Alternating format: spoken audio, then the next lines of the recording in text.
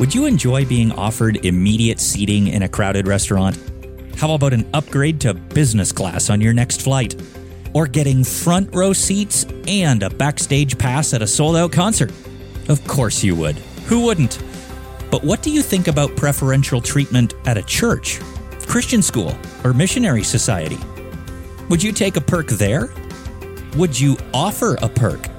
To find out God's perspective on preferential treatment, listen to today's episode of Crosstalk, a Christian podcast whose goal is for us to encourage each other to not only increase our knowledge of the Bible, but to take the next step beyond information into transformation. Our goal is to bring the Bible to life into all our lives. I'm Brian French. Today, Dr. Kent Edwards, Vicky Hitzkis, and Nathan Norman continue their discussion through the book of James by looking at James chapter 2, verses 1 to 11. If you have a Bible handy, turn to James chapter 2, verses 1 to 11 as we join their discussion. Nathan, Vicky, I don't know if you know this, but I've been short-sighted my entire life. It's been a pain.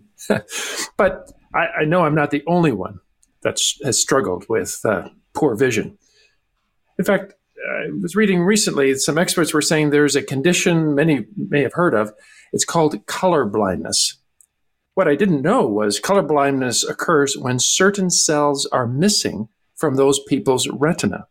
And those cells are necessary in order for people to distinguish between the colors red, green, and blue. I mean, that would be a challenge. But in even the most severe cases, when even more cells are missing, people can only see the world in shades of gray. Man, my short-sightedness can be addressed, but color blindness, it can't be fixed. Can you guys imagine what it'd be like not to be able to distinguish between colors as you went through life if everything was gray? I sort of can. There was a video that was on LinkedIn or Facebook.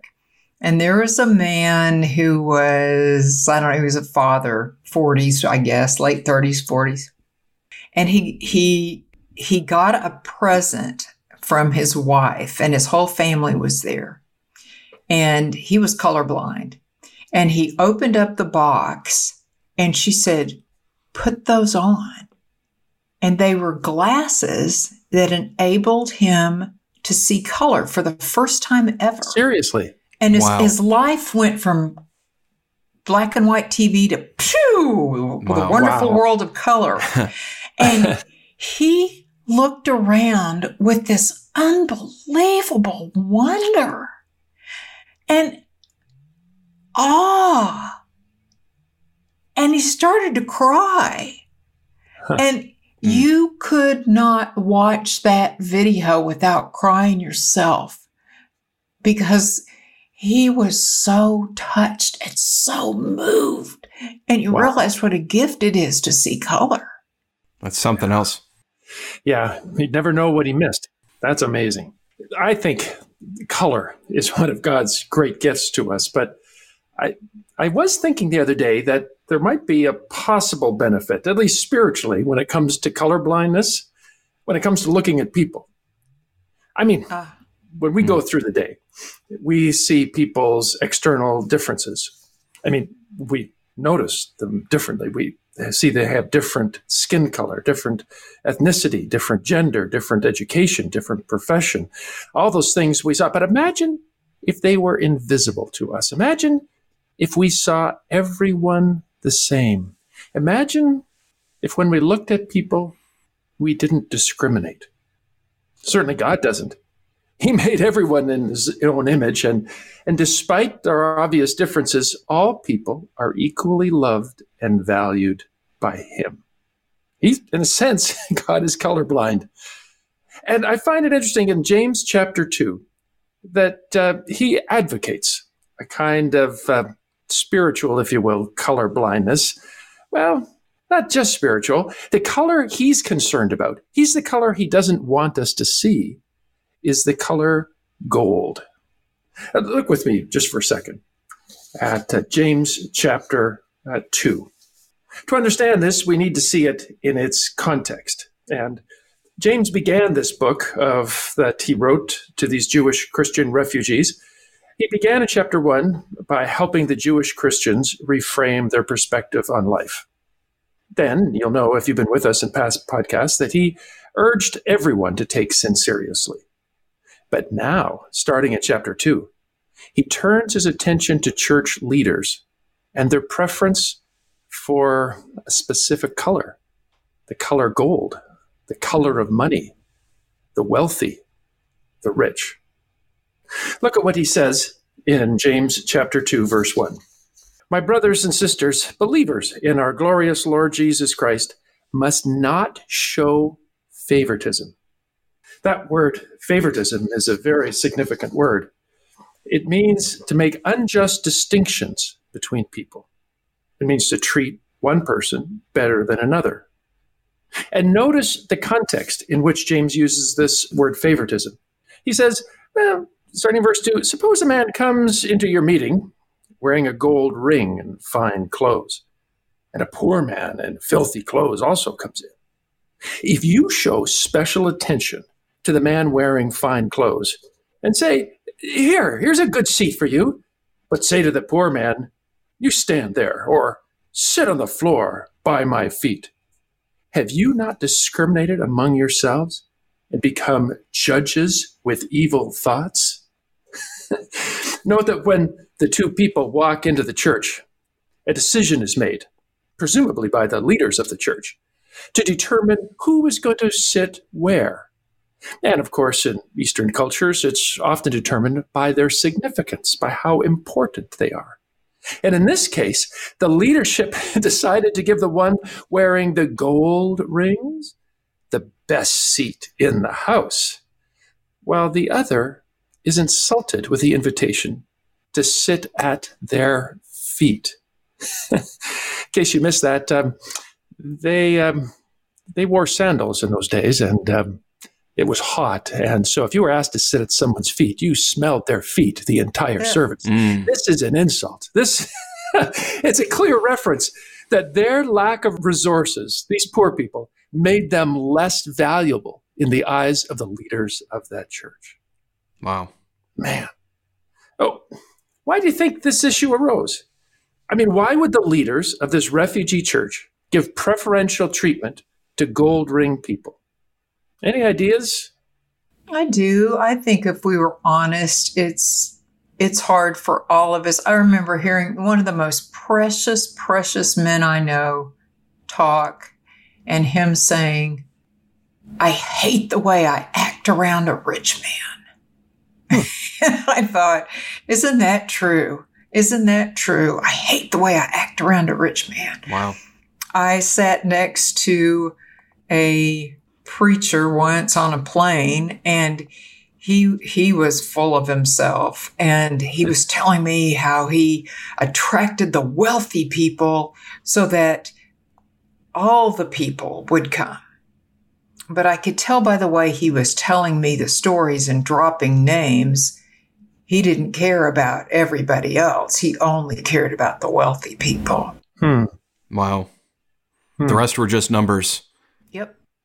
Does that happen today? Yeah, absolutely. My goodness. I know our church, we are kind of lower middle class, blue collar, hardworking church. And as I've shared on this podcast before, we help out a lot in the community. And I remember I was talking and sharing all of the things that we're doing with a denominational leader, not connected directly to our church, and said, yeah, it's been a challenge getting some of the folks that we help out and to get integrated into the church. And that's been a challenge.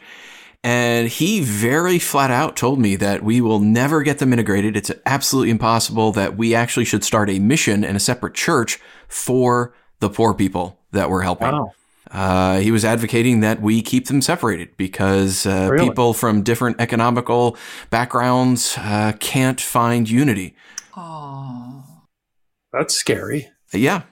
Coming from not a sociologist, but from a fellow believer in Christ, a leader among leaders. Yeah, that's what James is talking about here. And James is telling us in very clear terms, just don't do it. And he gives a number of reasons for that. He says, first of all, in verses 4 through the beginning of verse 6, that, it's just plain insulting. He says, have you not discriminated among yourselves and become judges with evil thoughts? Listen, my dear brothers and sisters, has God not chosen those who are poor in the eyes of the world to be rich in faith and to inherit the kingdom he has promised to those who love him? But you have dishonored the poor. He's saying when we show preferential treatment for the rich, and it happens, we do that. When we make a distinction between rich and poor, we tell the poor that their small bank accounts make them less valuable to God. And they are not. He says that is insulting. How dare you take what God has deemed valuable and say it is not valuable? There's something wrong with how you're determining worth, and it's not dependent on the width of their wallet. In fact, it's interesting. In Luke 21, we hear the story of two people giving their offerings. We see a rich person coming and putting their gifts into the temple treasure, and a poor widow coming who only could put in 2 very small copper coins. And Jesus said that woman gave more than the rich person because she gave a greater percentage of her net worth. She gave sacrificially. And where your treasure is, Jesus points out, your heart will be also.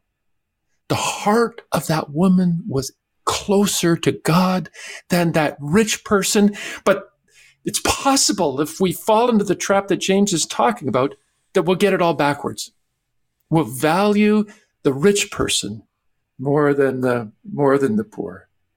He says, no, don't do that. It's insulting. It's insulting to the poor. It's insulting to the Lord. But also, it's counterproductive. Look at what he says in the latter part of verse 6 and following. You have dishonored the poor. Is it not, and you listen to his argument here, is it not the rich who are exploiting you? Are they not the ones who are dragging you into court? Are they not the ones who are blaspheming the noble name of him to whom you belong? No, he says, it's not only insulting, but it's counterproductive. Think about it. These are refugees. They have absolutely nothing, except maybe a wagon filled with some of the goods they had. But they need almost everything, and they have very few resources at their for them to draw on. They're desperate for the necessities of life. And it would not have been uncommon, as it is not uncommon now, for unscrupulous landlords or business people to expand their profit margins by squeezing the last coin from the pocket of these destitute Christians. And to make it matters worse, since these Christians were refugees and not citizens, the rich could use the courts to enforce their exploitive contracts. Yeah. So James said, why would you honor these people who in many cases are taking advantage of you? Why would you honor these same people in your Sunday meetings? No, it's insulting to do so. It's counterproductive. And not only that, just in case you missed the point, he says in verse 8 through 11, it is sinful. If you really keep the royal law found in Scripture, love your neighbor as yourself, you are doing right. But if you show favoritism, you sin and are convicted by the law as lawbreakers. Now, the greatest commandment is that we love the Lord our God with all our heart, soul, mind, and will, and our neighbor as ourselves. And that applies to all neighbors, regardless of their net worth. And when we choose not to love some people, that is sinful. Jesus reiterates that. A new commandment I give you, love one another as I have loved you, so you must love one another. No, it's sinful. And that's why he warns us in verse 13, speak and act as those who are going to be judged by the law that gives freedom, because judgment without mercy will be shown to anyone who has not been merciful. Wow. Well, let's be clear. Certainly there are wonderful, wealthy people. I mean, Jesus himself had wealthy benefactors that funded his ministry. And Crosstalk has benefited from people with resources who have been able to help us carry out the mission that God has given us to equip biblical communicators around the world. And it's wonderful when you see that. Many wealthy people have a gift of generosity, and money has not soured their soul in any way. But when we allow a person's finances to determine their value, when it comes to money, we're to be colorblind. James has spent a lot of verses here talking about this. It must be important. We've said something's not true because it's in the Bible. It's in the Bible because it's true. It's true to life. So why does James put such emphasis? There must be good reason. What will happen if we don't take James' teaching seriously here? What do you guys think? Well, ultimately, you're ceding influence and control of the church not to the lordship of Christ, but to the lordship of whoever is willing to unscrupulously use their money. You're giving the control of the church to whoever is loud with the financial resources to control the church.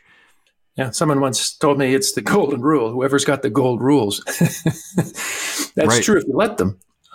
Right. Well, I remember a colleague of mine who had an extraordinarily wealthy woman in his congregation, and she ran business kind of morally dubious at best, and yet she had so much money. I think she funded well over 50% of the entire church and let everyone know it. And so the leadership of the church basically just kind of rolled over and let her do whatever she wanted. And the result was that the church had a very negative. It had a reputation of being tolerant of sin as long as you had money. I've seen that. And ultimately, when finally the leadership said, no, we have to step in. This is a bridge too far. They had become dependent on this person's money. And the church had to fold when she walked away angry. Yeah. I've seen moral compromise happen. I know that at a ministry situation years ago, there was a leading member of the church who gave very heavily and decided that his son needed to get married. And even though the marriage that he had in mind did not follow biblical standards, the pastor felt like they had no choice. What can I do? If I alienate this, we've lost. What do we do? It causes some moral compromise. We started out talking about color. Red, yellow, black, and white, all are precious in his sight. And whether wealthy or poor, God has a heart for people. He came and he died for everybody. And we are to look at everybody the way God looks at them.